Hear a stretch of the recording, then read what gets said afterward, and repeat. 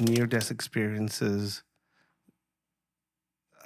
change. The need for profound change. Uh, I was I always equate moments like that to a before and after, and like anything after that, that's usually the after party or the origin story for people. Sometimes when you get close to death, something happens to you. Uh, you let go of alcohol. A lot of people leave. Usually, they leave the party once you get rid of the booze. Uh, do you seek healing, or is it something that is just part of the process that you just go through as far as not drinking anymore? Part of the process. I've never actively sought help or healing. It was all just get through it. Cold turkey shit. Absolutely. Cold turkey shit. Yeah. Well, funny enough, you were in the snow, so that's a good.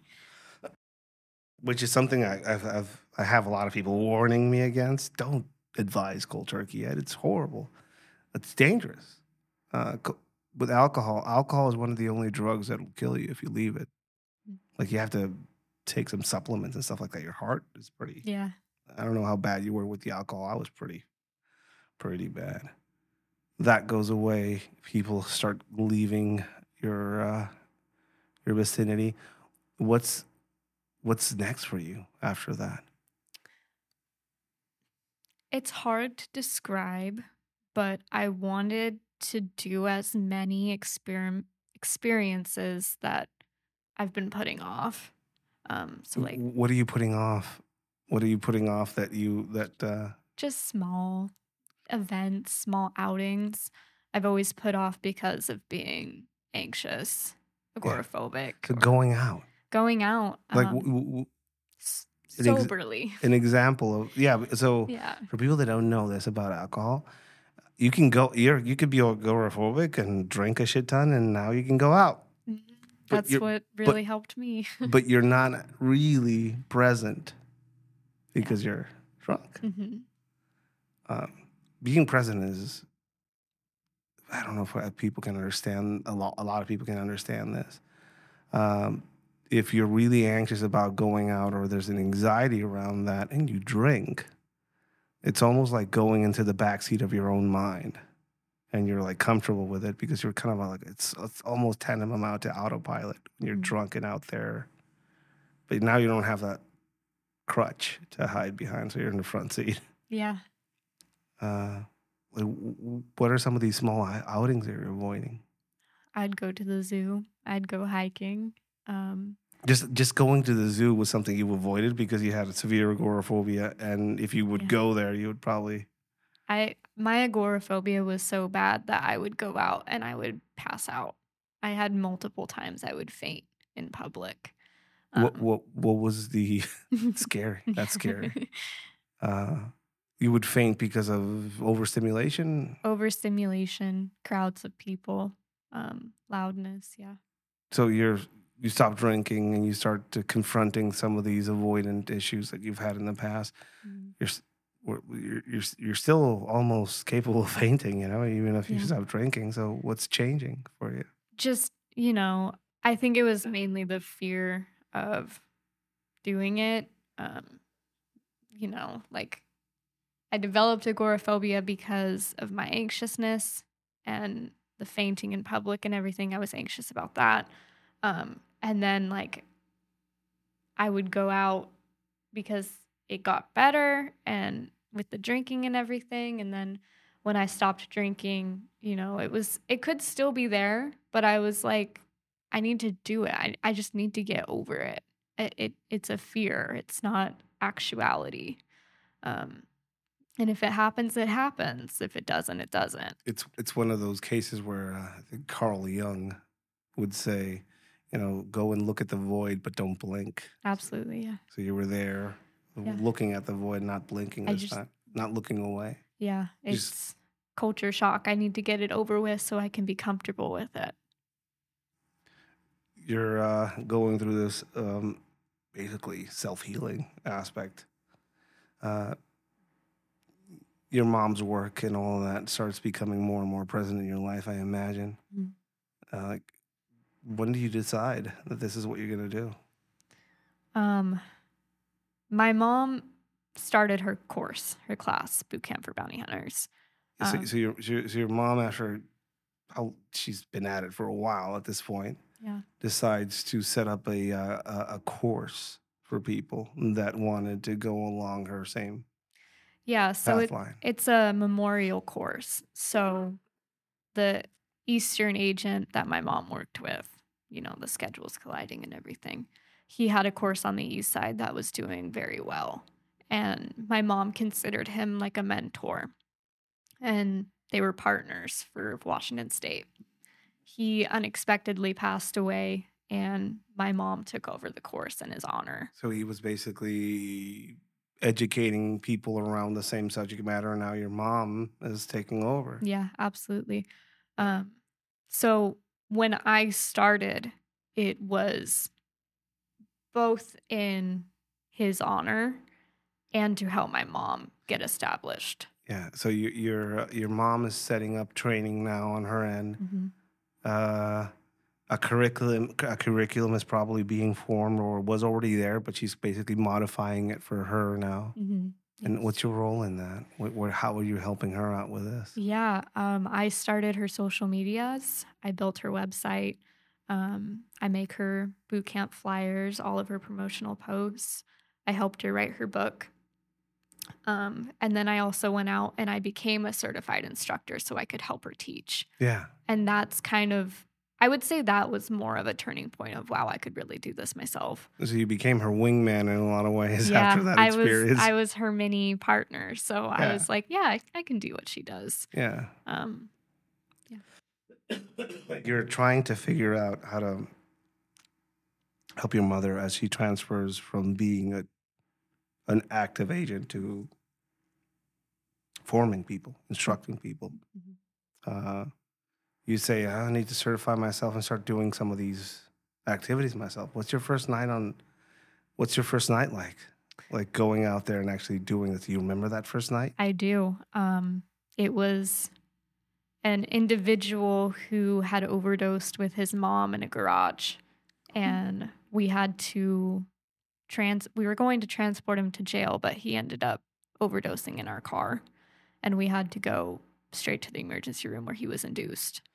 Um, So you walk into him basically doing what? What was the drug of choice there? they had shot up heroin. So that both you go to your first call, your first gig, you're trying to pull him back in you recover him.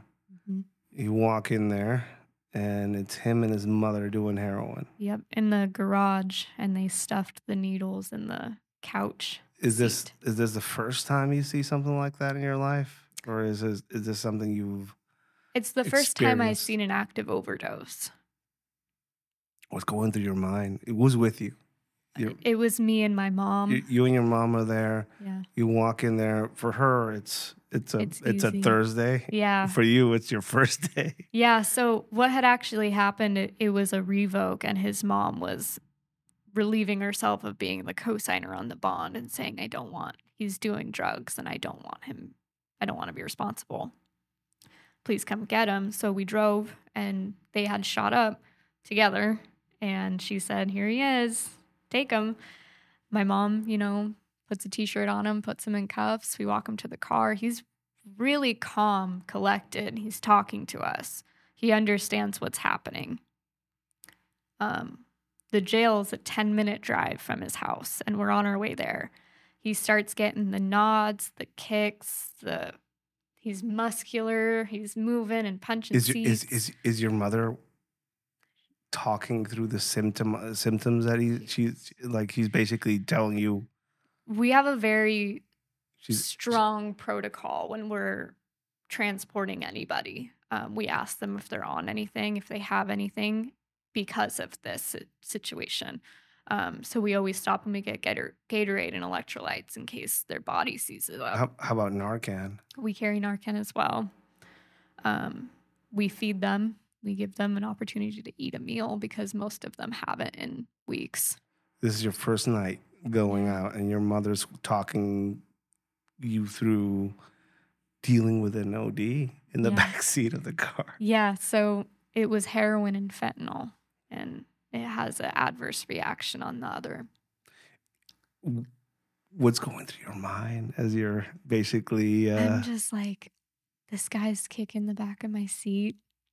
I don't know if he's okay. He's not communicating anymore when he was perfectly fine 5 minutes ago. mhm. I don't know what's happening. I know something weird is going on, but I'm not sure what. Um, so I tell my mom to pull over and we get him out and we try and talk to him. He's just getting worse to the point he collapses on the ground. In a grassy area in front of a Denny's is where we pulled over. I tell my mom to call an ambulance. Let's get him to the ER and get him checked out. They come, we follow, and we sit in the ER room and we wait because if he's fine in the next 20 minutes, we're going to go to jail. Yeah. But he ended up getting medically induced, and we had to let the family know. And he got released the next day. He was fine. Not fine, but he was Yeah. visibly okay. And he got booked, and we bonded him back out. And he said thank you. That's your first day? Thank you for calling. That's my first day. You are now actively, basically, a recovery agent at this Yeah. point. What's your life like?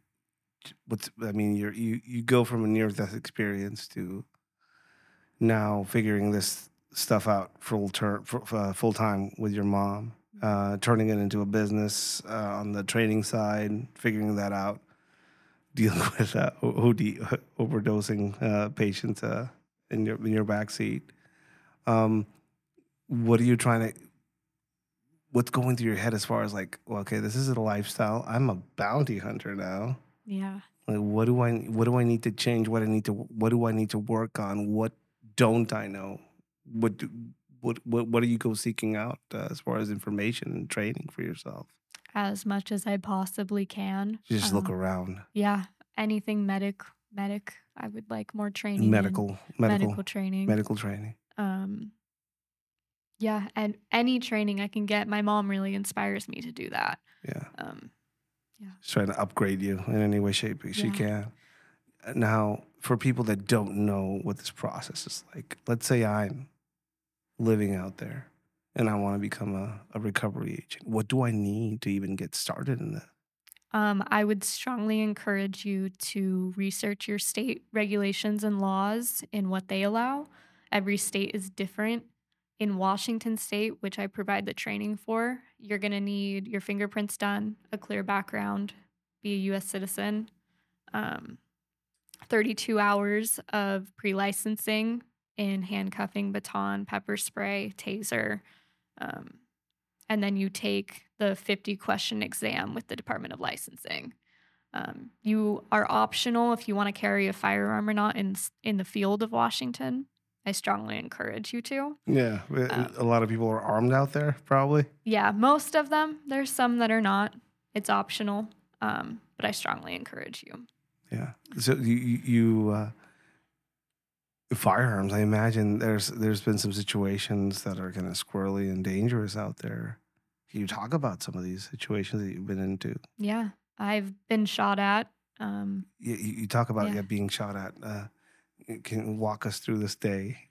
Yeah, I was working in a small town called Belfair, Washington. It's on the coast. I was looking for a very dangerous fugitive who was facing 15 years to life in prison. He was wanted on child rape charges. So, not somebody that wants to go back, probably. No, absolutely not. Now, when you hear this or you hear a little about his story, are you ready for somebody who's going to resist and mentally, like listening to his story while you're going to go get him? This is going to be a hard one? This is going to be difficult? This is going to be dangerous? Or are you treating it like everything else? You know, it depends really who you work with. Some agents will disclose the case, severity? the severity, what you should be prepared for. Some people don't because they want you to react in the best way that you can without knowing all of the circumstances. This case, I didn't know. You didn't know. I didn't know. What did you know? Somebody that you needed to get. Yeah. I knew he had missed court. I knew he had a child and he was in contact with the child's mom and he didn't want to go back. Okay. So you go after this person. Yes. I hit several houses. So you are. Who are you with? I was with a team of 3 new agents. So I was the most qualified. I was essentially the lead agent on this case.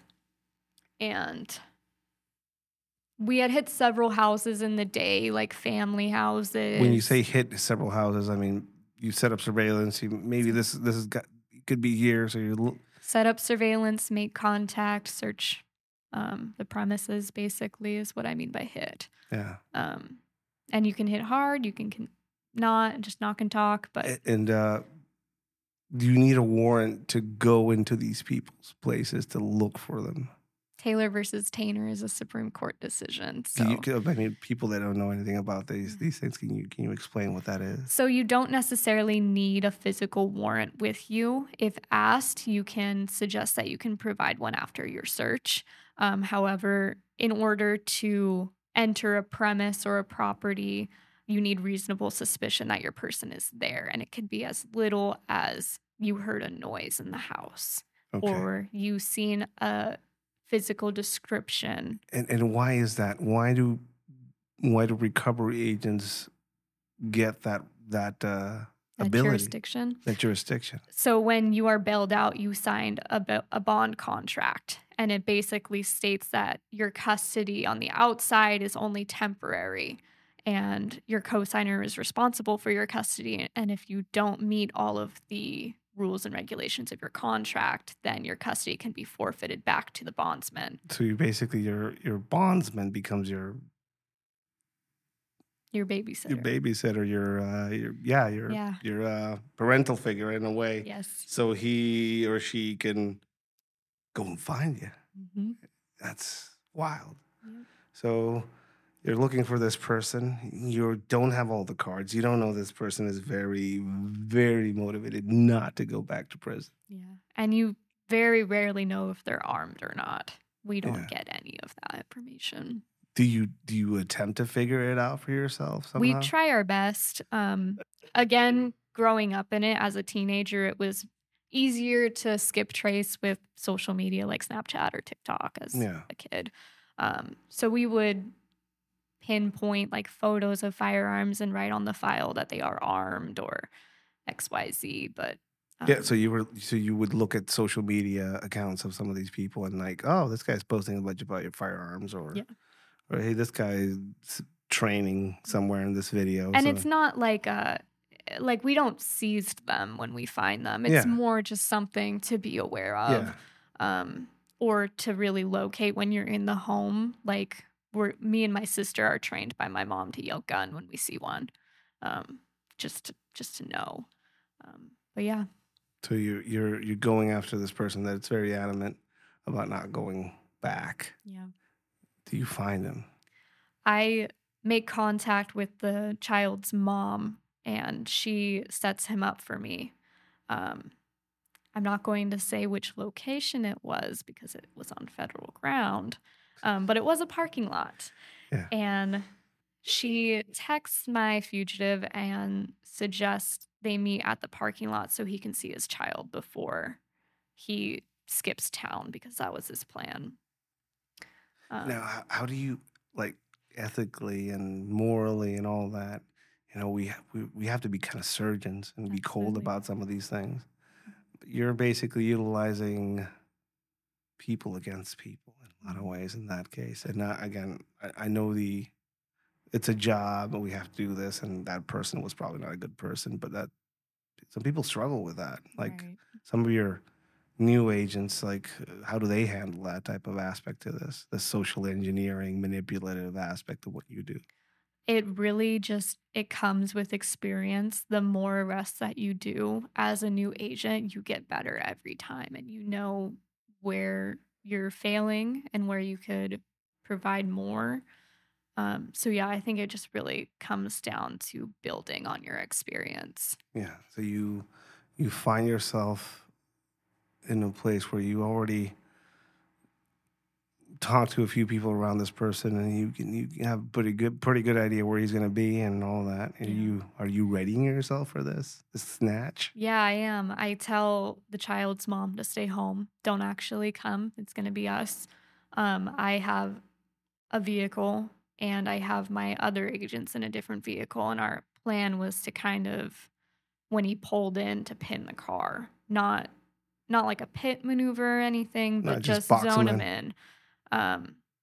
My newer agent got cold feet and didn't do it in time. So my fugitive realized what was happening, sped off, and shot rounds into the air and pointed at my car. Yeah.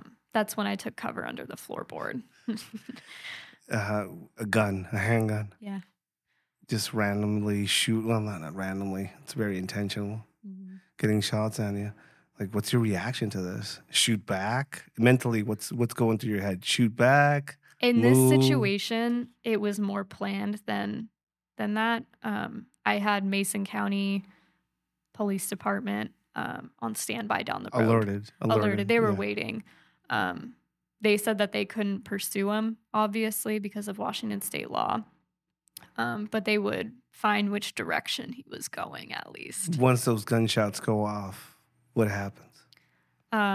You're ducking behind the dash. Yeah, I stop. I hit the floorboards. My other person hits the floorboards. We let him run because our safety is too important. Yeah, you're not gonna walk out of there and try to chase this guy Yeah. and shoot him and go into a right shootout in the street. So we watch him go down the highway, and we watch our police department follow him. Lights are on, but after that, never heard about it. Yeah, I don't know if he was ever picked up. you have this. That's a second near death experience, I guess. Yeah. What does that feel like? The after effects of that. What does that feel like for you? Failure. You wanted to grab him without a shot being fired. I wanted to get him and not put that family back at home in danger. And I didn't know where he was going next. Yeah. So it was both failure in that I didn't get him, but also failure that I failed that child and that child's mom. Yeah. So yeah. That's a lot of weight. Yeah. A lot of weight. That's a lot of weight. So you start doing this professionally and moving around doing this type of, what's, like, if you can go back and talk to yourself, like what would be the things that you would ask yourself to learn about, or what's the advice you would give yourself at the beginning of this? I would say stay humble. Stay more humble. Yeah. Were you trying to, rule the world? Yeah. When you got in there? It's easy to get in that mindset, especially when you're young in this industry. You get the feeling of you're invincible after a couple high-profile arrests and that you're capable of more. And I would say just stay humble. You're not better than the next agent across the road. You're not better than the police department waiting on standby for you. And this is I mean, you're going after people that are desperate. Mm-hmm. Drugs are in the environment. Firearms are also in the environment. Domestic issues are intermingled with all of this. Mm-hmm. What preparation are you getting to try and, talk to a drug addict's mother? Yeah. To go into a situation where somebody might be armed? Like, are these all things you're learning directly from your mother, or are these things that you're actually going to have to learn through experience? Both, I would say. My mom has always been very good at expressing to my sister and myself in the field that, like, people aren't inherently evil. People don't inherently intend to do evil things. They learn that way. If you're going with a hostage situation or a DV situation or a firearm situation, talk to them. They're people. Like, if you're sensible, if you're personal enough with them, things are going to calm down. Don't escalate it. Yeah. So avoiding escalation. Yeah.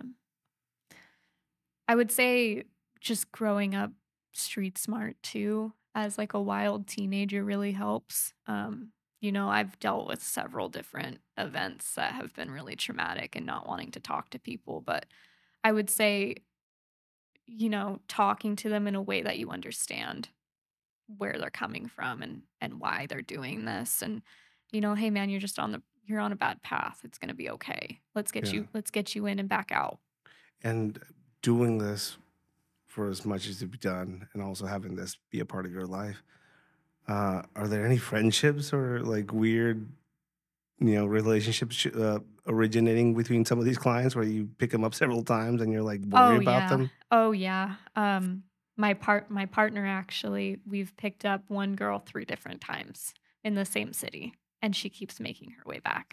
And we transport her from Washington to nowhere, Montana, and she keeps making her way back. You used to know, her family members, to ask about her cat and all that. Yeah. Yeah, I know her street family's name, her street name, her cat, where she grew up, how many kids she has, how old they are. Um, yeah, I've gotten pretty close with them. The last time I picked her up, she didn't know who I was. And I was like, "You didn't recognize me? I picked you up last time." What's a drug that she's Fentanyl. and is that what you've seen mostly out there? Like in this, it's like what's fueling most of these people's inability to function that you have to Um, go after? it's different because I've seen the change. 2016, 2017, it was Xanax and perks and bars. It was prescription opiates. Mm-hmm. Yeah. 2020 what? 2016, Yeah, 2017. yeah, that matches up. Yeah. 2016, 2017, prescription drug epidemic across the country. Yeah. And pain pills, uppers, downers, all that. Very fast change to fentanyl, though. I don't know. I saw the legalization of marijuana in California lead to drug fields in Mexico now shifting to poppy instead of weed, Mm-hmm. and then laced Mexican weak heroin with Mm-hmm. fentanyl is what I saw next, Yeah. around 2017 ish. Yeah. Tri-Cities in Washington is a very known hub for the cartels. So that's where I know a lot of the meth and the fentanyl combined And is. when you saw this, you say you saw that change. What changed as far as the user that you were experiencing or the seeing? When I started 2016, 17 with the Xanax, I seen it was a lot of a younger crowd. Fentanyl, I've noticed, is younger to mid-age, but it's a hard change that I've noticed in those years. Just especially like the amounts of fentanyl that I've noticed growing more from 2017 to now that I've gotten off people. Used to just be a couple pills and Gotten off people, like, can you describe what you're seeing? Like, are you seeing, like, when people hear fentanyl, they don't know what that is, like, visually. Mhm, You are grabbing people and going through their shit. mhm. What does it look like in your hand when you find some of these things? I've seen it crushed up into powder in small Ziploc baggies. More recently, I've seen the actual pills, small little MC40s. Is that what they're called? Yeah. Um, Thousands of them in huge These gallon these are bags. these are fentanyl Fentanyl pills. fentanyl pills. Yeah. Yeah. I've seen the rainbow pills. Now I'm starting to see the little or the heart-shaped pink Yeah. pills. Yeah. Yeah. And y- what do these do to people? That the symptomology, like how do you know when somebody's on it? Like in your experience, I can smell it first. what's that? That's interesting. What does it smell like? Burnt peanuts or like burning tire, like burning rubber is Yeah. what I kind of smell. Is that what the fentanyl user, that's their accompanying smell? Yeah, Burning peanuts or burning rubber? burning rubber. Huh. Yeah. Now, while you're going through this experience of seeing people going from the prescription medication stuff to now fentanyl laced pills, heroin, powders, all these, what's the conversation going on around you with this, law enforcement and just your coworkers? Like, are you worried about fentanyl exposure? Are you prepping yourself for it? Is there like a conversation about that at all during this time? Yeah, especially when I'm with a new partner or a new agent. For me, thankfully and unthankfully, I've been around it so much that I'm not necessarily immune to it, but I've built a You're tolerance to it. confident enough that you know enough about it that you're not gonna see it on a table and just like fentanyl Yeah. exposure. But it's also like smelling it. I was working with an agent who actually passed out from smelling it, who opened a door and fainted. Um, I'm built up a tolerance where that's not going to happen to me. Yeah, So I let them know. I've noticed on my end because I saw a lot of it as well. Yeah. The There's a psychological thing too. Like Mhm. if you know it's there, Yeah. like a lot of these cops that we would see in these videos that get exposed to fentanyl didn't look like they were exposed to fentanyl. They were like, Yeah. that's not what fentanyl exposure looks like. I mean, No. if you're exposed to fentanyl, Yeah. You're your nodded eyes are out. white and you're gone. So are you seeing some of that? Some of the new guys coming up with this preconceived notion of what this is and then maybe freaking Oh, out yeah. when it's in the A environment? lot of them still have the connotation that you could ingest it by touching it. Yeah, And if you touch it, you're yeah, gonna get exposed to it and you're gonna yeah, like, that's not what happens. no, you haven't seen that. Yeah. Okay. Um, so you're making your way through this. It's wild to think about this uh, activity on my end because it's a foreign concept to try and go after people as a lifestyle. So you learn this skill set and trade craft from your mother. Mhm. You're educating yourself now and kind of going through the experience of being there. What is the elephant in the room is you're females. And this is a job that is usually in most people's minds, it's a dude's job, Yeah. man's man job, right? Male industry. So what does that feel like, or what is that experience like? Being somebody that learned their trade craft through a female, your mother, badass mother probably, is what she sounds like, and now you're doing it as well, Yeah. and you know what is are there other men in the industry or some of the men coming in and are like, wait, what are you doing? And Oh, yeah. what are you doing heading up? What can you talk about that? Yeah, it's difficult being a woman in this industry. There have been actual bondsmen who won't let me work for them because they don't think I can do what Joe is doing down the street. So it's difficult in the sense of trying to prove yourself and knowing that you can do it to someone who doesn't know you that well. Yeah. Um, What are some of the blatant, like when they don't want to allow you to take one? Like what some of these conversations like? yeah, a few months ago, I had an individual in Montana who was being looked for by the ATF, and they gave me the $6,000 case and said, "You're hired, go do it." And so I was like, "Okay." And I started working it, and um, I found where the guy was. The guy was talking to me. He was texting me. And I let the bondsman know. I was like, "Hey, your dude's in Colorado. If you want me to go get him, let me know. But you're paying for my expenses for me to go down there." And he wouldn't do it. "No problem. It's your money, it's your liability, but I'm offering you help." He called me and told me I was off of the case and that he hired another agency who was all men. And no offense, but this is a very dangerous guy with guns, and you're just a small little girl who can't do it. Yeah. And I told him, "That sucks. I already let your surety know I know where he's at. So if you hire anyone else, I'm getting the case." So good luck with your insurance license.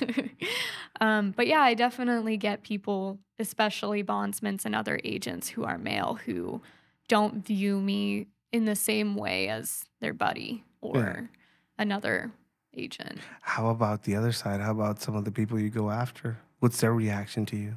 I've had a couple where they've instigated fighting because they think they can take me. And they've always been like, if you weren't girls, I'd punch you and this, that, and the other. And it's like, dude, you violated your bond. It's not on me. I'm just here to pick you up. Luckily I do have the training that I do. So I can take them if they persist. I don't like going that way. I like to talk it out. I'm a negotiator of the group. But yeah. But if it do go that way, what are, like, questions that audience members might have, like, what happens? Like, what are you carrying? What are the countermeasures you have? Are you carrying around? You say you mentioned ASP, baton training, tasers, firearms. Yeah. If I'm running with a group, I have a designated less lethal person while also running a lethal weapon. Me specifically, I carry both a taser and a lethal weapon. I use my taser first. That's my first choice. If it does go any other, usually my people are pretty calm once the taser comes out. So I've never pulled my firearm on anybody. It's always just been my taser. What are you aiming at with your taser? The mass center of the chest. My individual. I've had some of that training, and ouch. Yeah. Sometimes dogs. I don't like to tase dogs, but sometimes they come out. Sometimes I've had people let their dogs come at me, just leash them at me. Yeah. So you light them up literally is one of the methods of subduing somebody. Yeah. What about combatives wise? Are you training yourself to punch somebody in the face, elbow them in the face, kick them? Yeah. Me and my boyfriend, actually, we practice MMA and WWE. Yeah. Nothing professional. It's just basically at home training. It's something you try and you be ready for if something happens. Yeah. This aspect of danger out there. And you mentioned a boyfriend. What's that like? Having somebody in your life says, "Hey, boyfriend, I'm going to go and chase these grown men out there who are criminals, and I'm going to have to bring them back with me." What's that like? I'm actually in a very interesting situation where my boyfriend is actually a bondsman. So he understands. His dad was my original bondsman who I worked for, and I coerced him into taking my class. And now his son's a bounty hunter and a bondsman. So he understands. He goes with me. He doesn't enjoy it as much as I do. It's more like I'm pulling his leg to come out with me, but he gets it. Yeah. It's a weird relationship to have. You're trying to basically figure out your way in this whole bounty hunting thing. Specifically, you run. It's a risky job every day. I mean, if you go out there with somebody, there's a lot of unknowns. Yeah. What are some of the things you're prepping yourself with? Like, where's faith in this? Where's there's definitely a lot going on there. Yeah. For me, faith came through my mother.